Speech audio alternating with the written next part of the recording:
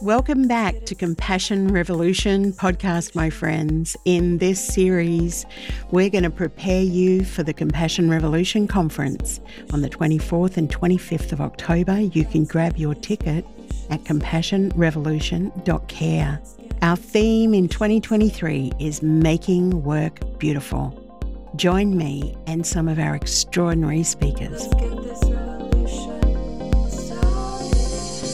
Hello, everyone, and welcome back to Compassion Revolution podcast. So today we are being joined by K.A McKercher, which I am so excited about. Last time K.A and I had a conversation, it just left me buzzing and thinking so deeply for so long. K.A is a co-design facilitator, a trainer and supervisor, but you may know them from beyond sticky notes. So let's find out what K.A is up to. Hi, K.A. Hey, thanks for having me. First off, what land are you on? Where are you? I am on Gadigal and Wangal country in so-called Sydney. Fabulous. And we record our podcast on Kaurna country here in Adelaide. So the sun is shining here. Is the sun shining there? No, it's just not. But of course it is shining on Kaurna country, one of my favourite places in Australia. Yeah, it is. I sat and had a coffee this morning with a little ray of sunshine on me. Hey, I am so in awe of the work that you do and really appreciative that you're going to come and spend some time at Making Work Beautiful, our conference in October. I would love for you to tell us a little bit about the work that you have done recently with New South Wales Ministry of Health in the production of All of Us. So maybe you could tell us what All of Us is, and we can chat about that for a bit. So All of Us is a guide to, better engaging with more care, more respect, more dignity, consumers, carers and communities across New South Wales Health. We have a lot of meetings in our organisations and in our systems, and I hate meetings. I hate them most of the time. They're mostly awful. I really dislike, and I know others do too, not being noticed very much in the work, not being very welcome, or that there's one way that we can be and one activity that we're allowed to do. So All of Us comes really from the amazing sponsorship of Anne-Marie Hadley from New South Wales Health and the work of my dear friends and colleagues, Sue Miller, Lucy Clippen, and a wonderful co-design team who worked with us over about maybe 6, 7, 8, 9 months to imagine how we would like to be together a little bit differently when we're doing service design and improvement and innovation work, and really what the core ingredients of that are. And that was the metaphor that came up that could help us get out of all the corporate language about engagement and engaging together and into, like a recipe, what are the things that just have to be there, that we just have to do? And we can bring our own flavors to that from a community specific or a geographic specific angle. Because I noticed that you actually do talk about ingredients in it, don't you? There's kind of 6, I think there are 6 key things. Well, before you tell us a little bit about kind of what's in that, it's not even a document, really. It's a website. It's a living, breathing way of working. That's what I love about it. But before we go there, what's happened to us that we I speak to people now who tell me they are in Teams meetings all day, like back-to-back Teams meetings, and then they try and cram in work. And how has it become so transactional? Look, there's a degree of having little to no imagination anymore, I think, for the ways that we decide to work together, or picking the format before we even think about the purpose. So if we're really thinking about the purpose, we might start there and then decide on format, not say, well, let's have a meeting and go from there. Yes, we become almost fixated on like our toolkit, a bag of kit, a bag of things. Like these are the things we could do. Which one will we do? Well, what are you actually hoping? Where are you heading? And what are you hoping to achieve? It's also this thing for so many of us, and I recognize this as a neurodivergent experience, or at least my own, of often not feeling well prepared enough for what we're about to meet on anyway. So we're coming straight here, we're being asked questions, it's all very fast, and we haven't really had the chance to catch up in mind or in body. And suddenly the decision's been made and we're all moving on. It's a freaky feeling, isn't it? And I just had a kind of visceral kind of feeling in my body when you said that, because last week I got invited to do a presentation to a very large group of leaders, and I literally was asked to run, like physically run, because they had, the meeting was running ahead of time and they could get me on earlier. So it was like, quick, quick, quick. So I was like clipping at a really fast pace, and then the door opened. They're like, right, you're on. I felt like my body and my brain hadn't caught up with each other. And this thing of like just trying to prepare ourselves to do the work, like the work we're doing, the work that, and all those people in my community that are listening, the work that you're doing is really, really important.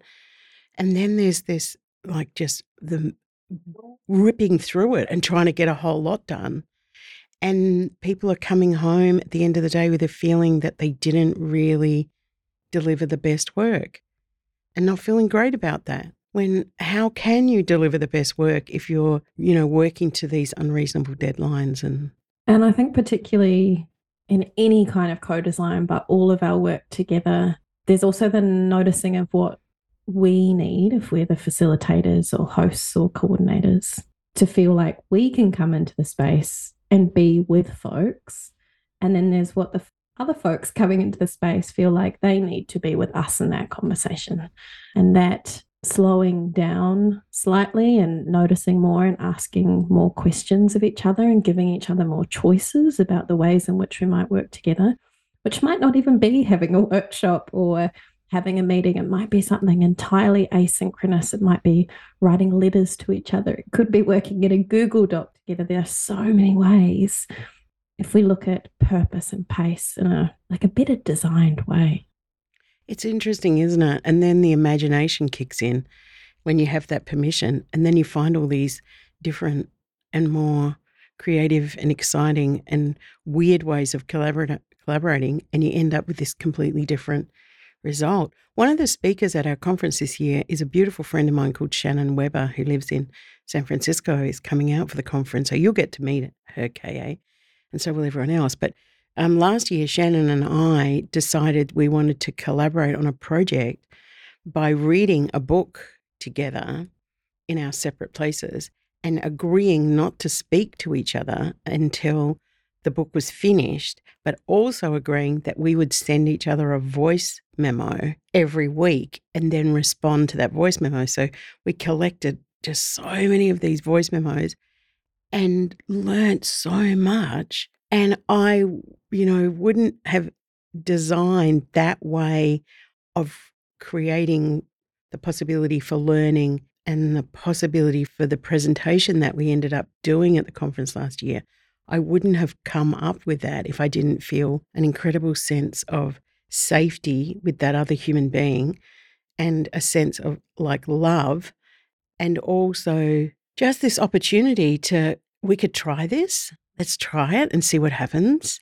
And if this doesn't work, we could try something else. So is there a bit of that? Like, do we need to give ourselves permission like that in work? I think permission, yes. We need to give ourselves permission and also be open enough and seem approachable enough if we're the facilitators of work that other people can tell us that as well if we don't make that explicit invitation.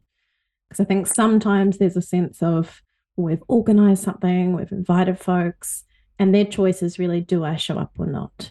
Not, can I propose something back about an idea I have or a different way of working that I've tried before, that I'm just starting to imagine, that I'm wondering about. And it sort of links to, asked me about All of Us before. And one of the things we did in All of Us, because it was a virtual process where we were meeting together in a digital way, having lots of text messages and phone calls and sending emails, is as we'd made something that we wanted to try out, we sent a big package in the mail to each of the co-designers. They had some tactile stuff that they could start looking at and playing with, and also to show them what the result was of the things they were telling us in their hands and in their letterboxes, and the novelty and excitement of doing that. So it's also this kind of moving between the digital and the tactile.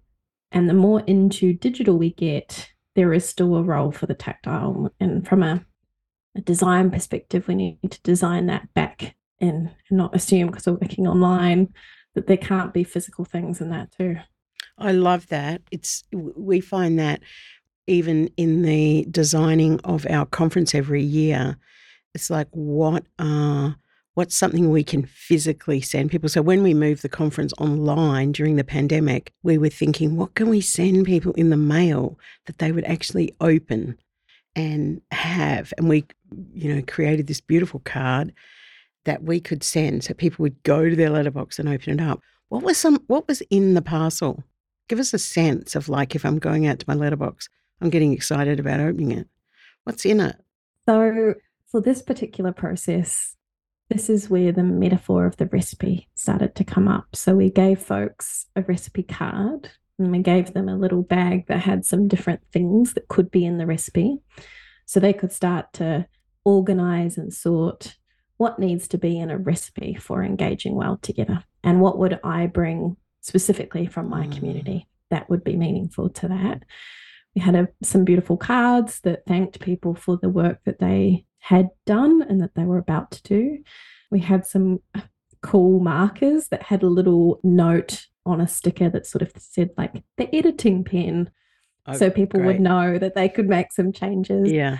So it was really about, in design language, having a prototype of what the guide was going to become and saying thank you and really meaning it. It's beautiful. And the tactile, the actually being able to touch and feel and hold things, really, really important. I love this idea of finding other ways to create and to get to the place that you need to be. We've been working a lot on what is the tagline for Compassion Revolution. And I'm not going to tell people what it is because we're going to launch it soon. But Amy and I sat down, and Amy's our director of design for social change. And we sat in a cafe in Victoria, and we were tossing ideas around, and we had just been to a poetry retreat with a beautiful poet, Pedro Gotuma. And so one of the things we learned there was a particular way of writing a poem that had certain rules and structure. And so we used the rules and structure of that poem to write our own about Compassion Revolution, and to see if the finished product actually told us what the tagline was. And it did tell us. It told us really, really clearly. And it was like you wouldn't set out to go, oh, what's the tagline going to be for Compassion Revolution? Let's write poetry. But it felt like the perfect thing to do. And it was so liberating. Padraig is one of my favourite poets. I'm really envious that you got to do that. And I'm also thinking about how one of the things for our current work, but maybe our future work together too, is to make really visible all the assumptions we've made about how we have to work, hey? And so much of this is like our 1970s or 80s corporate America or something. Like it's very much about sameness. It's very much about efficiency. It's very much about people being the same way and communicating in the same way to be acceptable in a space and listened to. But if we can look even just slightly outside of that and say, well, maybe these patterns are a bit tired and a bit limited. And if we look sideways and up and out and around and all around, there are disciplines and ways of working, which in design we would call like lateral or analogous inspirations, for saying, well, how is it that poetry comes in? Or how is it that community organizing comes in? Or how do pediatric occupational therapists work with kids? And could that be a way that we bring into our work? There's so many places if we notice what we have come to think is inherent, expected, And then, like you said, give ourselves permission to look outside. Yeah, and have some fun, have some fun doing it. So every time I look at the work that you've done, K.A., or we get a chance to talk to each other, I'm struck by this strong sense that the co-design process is very relational, but it is also what is embedded in that for you is care. And so I think about this way of working that has crept up on us, the 50s, 60s, 70s, that is hanging around and is boring, lacks this care, this component of care. If it's possible that we could create a future of work that is beautiful and caring, like, what would that look like? Like, what would it look like to have I think you say like a gentler, more caring way of working with each other? There's a few things that immediately come to mind. Is I think there would be a slower and deeper thought to the ways we start out trying to do a thing together. So we have this thing in so many organizations and work where we rush into what is often a very real need and urgency in community in a context. But we meet that with the same level of urgency and reproduce a lot of the same dysfunctions and problems of the context. They are in us and we kind of reenact them. So I see us slowing down when we first start, trying to do something together, putting aside some of these assumptions and having proper conversations with each other about what is a way of working that could even be a little bit enlivening for us. And then looking around to see, well, who is around me? Who are we going to be together? And what are the various accommodations and different things that are needed for us to come and do this work together in a way that doesn't privilege one way of knowing or being or doing, but says there's room here for people to be different and have different ways of processing and communicating and designing and sharing. And what if the process was flexible enough, or the ways we work together were flexible enough to see and value that stuff and not try to flatten it out or homogenize it? So I think beginnings could be really different. That feels like a really big one. It's huge. And there's someone in my community who has taught me a lot about that, because I traditionally have been someone who, the expression people use around me is that I cut to the chase. And so over the last few years, I have really tried to learn not to do that. And it's been a really interesting process. I'll get into a meeting. It's like, great, we're all here. Okay, now I've got some ideas. And this person will say, let's just, chat for a little while. Let's just find out how. And so I'm getting a little bit better at that as well. And I think the work benefits from that so much. It does. And there's another big thing which comes up across a lot of my work too, is that when we really start getting into it together to the depth that we need to, and things get quite wobbly, we don't all yet have the skills, or we've forgotten them, or we haven't been practicing them around taking accountability and seeking accountability of each other. So there's a lot of stuff that we just allow. Bad treatment of each other, ways in which we undermine each other, even in the same causes. And there's a lot of work, I think, to relearn the language, or to look for places in our world in which folks are already practicing accountability, and to learn the language for the taking that ourselves when we have harmed someone else, when we've overlooked something important, and to do that with more graciousness than just getting embarrassed or offended, and not acting and not repairing. Yeah, the repair. But also there's a graciousness in calling people in as well. And the more I learn about that and practice that, the more I see that we can do that with an extraordinary amount of love. And that in itself can be really powerful. It can be like the beginning of a repair, because you're right. We fall back to, embarrassment, shame, and then trying to push it as far away from us as we possibly can by defending ourselves, when really it's this gorgeous opportunity of growth and learning. I'm thinking about Vicky Reynolds' wonderful work around justice doing, but particularly learning to notice the tactics that we're using and where calling in works and where it stops working. And there are some contexts in which it doesn't work so well.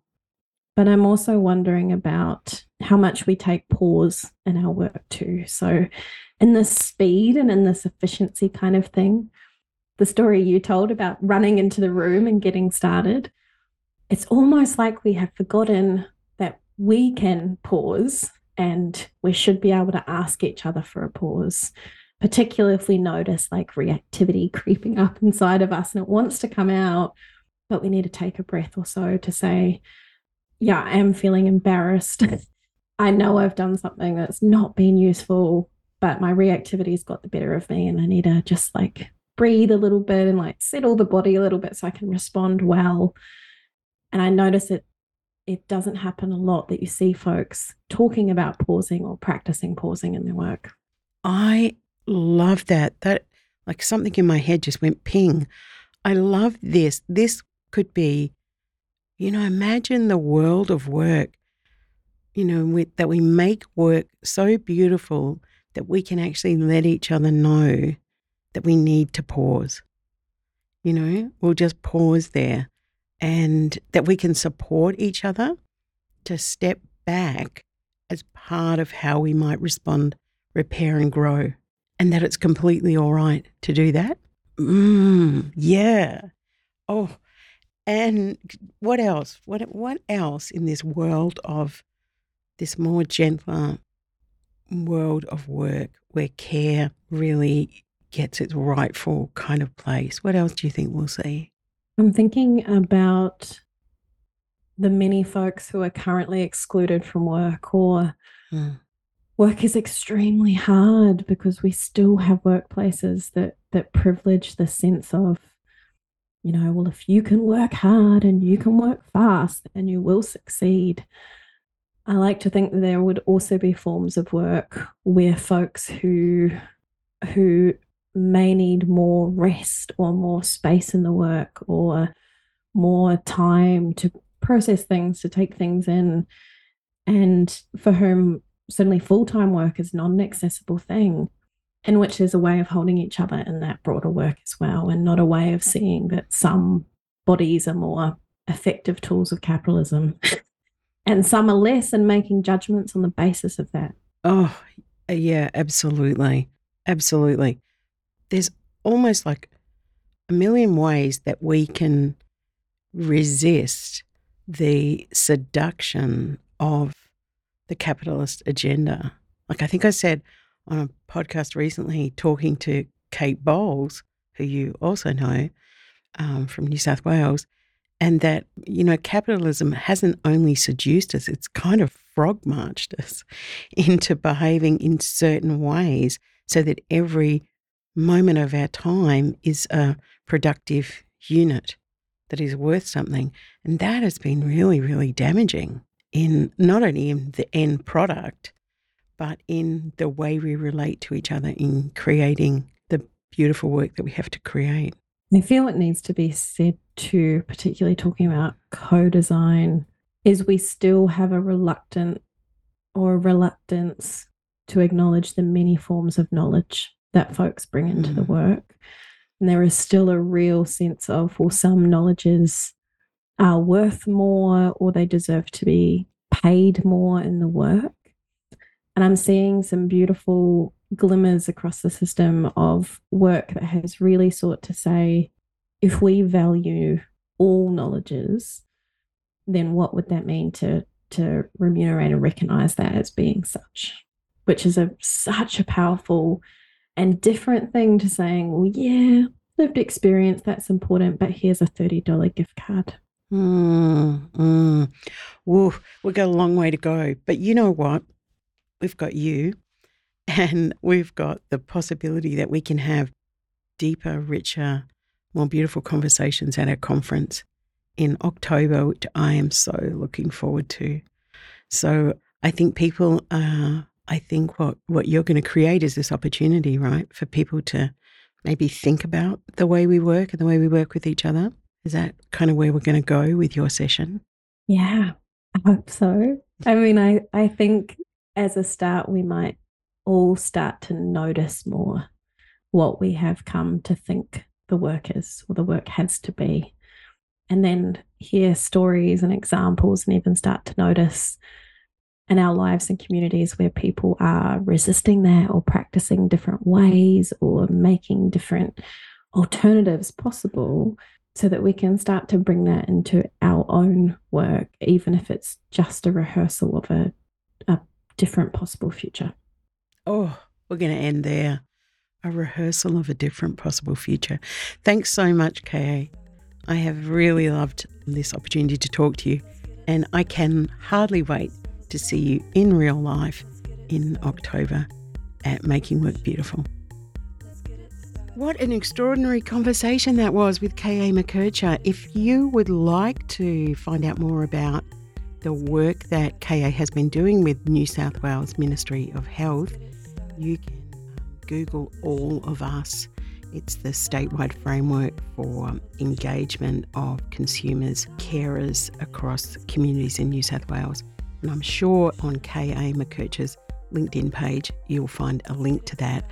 It's pretty easy to find, really, really worth checking out. And also K.A.'s book, Beyond Sticky Notes, is fabulous.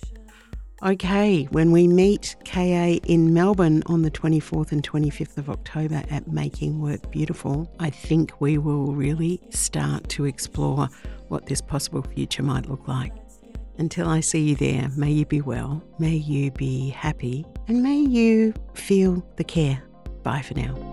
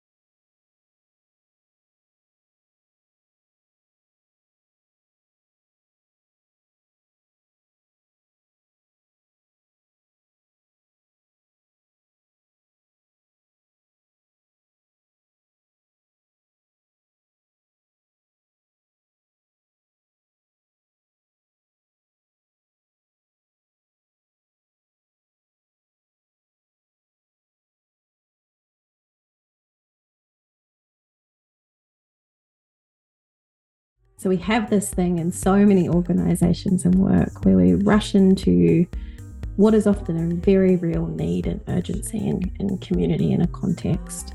But we meet that with the same level of urgency and reproduce a lot of the same dysfunctions and problems of the context. They are in us and we kind of reenact them. So I see us slowing down when we first start, trying to do something together, putting aside some of these assumptions and having proper conversations with each other about what is a way of working that could even be a little bit enlivening for us. And then looking around to see, well, who is around me? Who are we going to be together? And what are the various accommodations and different things that are needed for us to come and do this work together?